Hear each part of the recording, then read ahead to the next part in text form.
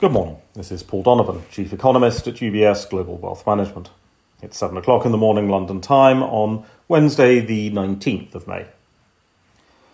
We start with inflation, because inflation is currently the unhealthy obsession of financial markets. The United Kingdom and the Euro area both come out with April inflation data today.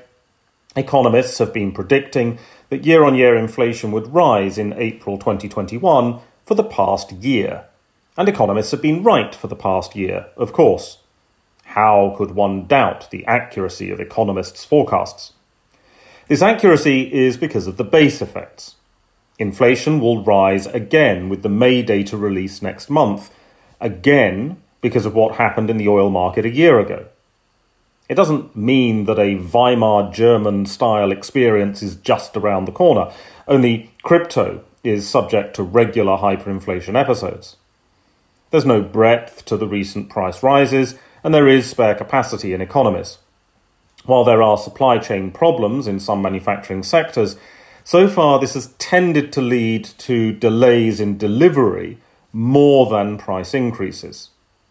Some price increases that have occurred are also reversing. The price of lumber has dropped so quickly, it makes one wonder if a car maker's been tweeting about it. The ECB's de Gaulle was emphasising this inflation story yesterday with some very blunt comments about the transitory nature of the current price increases.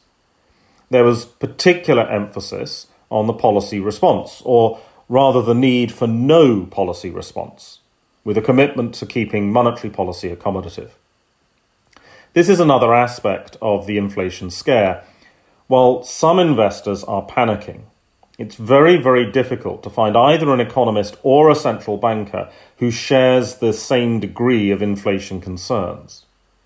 This argues that accommodative policy will stay in place, regardless of any market hysteria on the subject. The euro area economic bounce back does seem to be underway.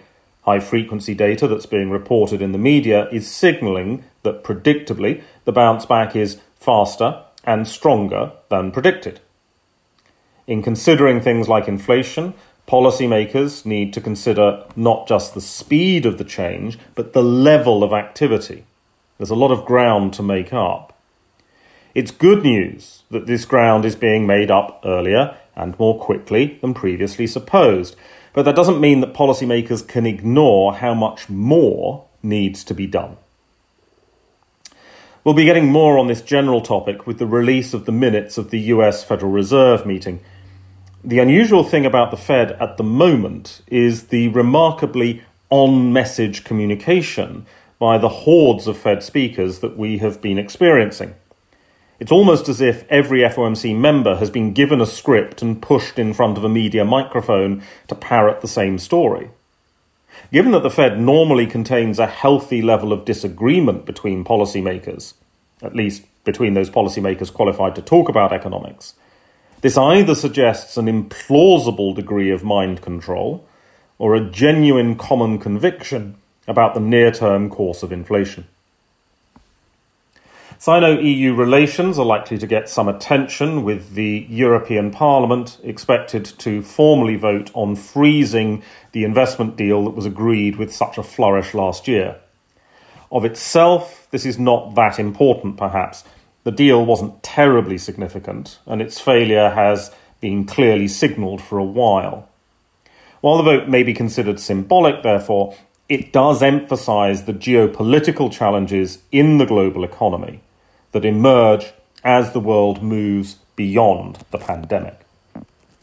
That's all for today. Have a good day. UBS Chief Investment Office's investment views are prepared and published by the global wealth management business of UBS AG or its affiliate, UBS. This material has no regard to the specific investment objectives, financial situation, or particular needs of any specific recipient and is published for informational purposes only. As a firm providing wealth management services to clients globally, UBS AG and its subsidiaries offer both investment advisory services and brokerage services. Investment advisory services and brokerage services are separate and distinct, differ in material ways, and are governed by different laws and separate arrangements. In the USA, UBS Financial Services Inc. is a subsidiary of UBS AG and a member of FINRA SIPC. For information, please visit our website at ubs.com/working with us. For a full legal disclaimer applicable to the independent investment views produced by UBS, please visit our website at ubs.com/CIO-disclaimer.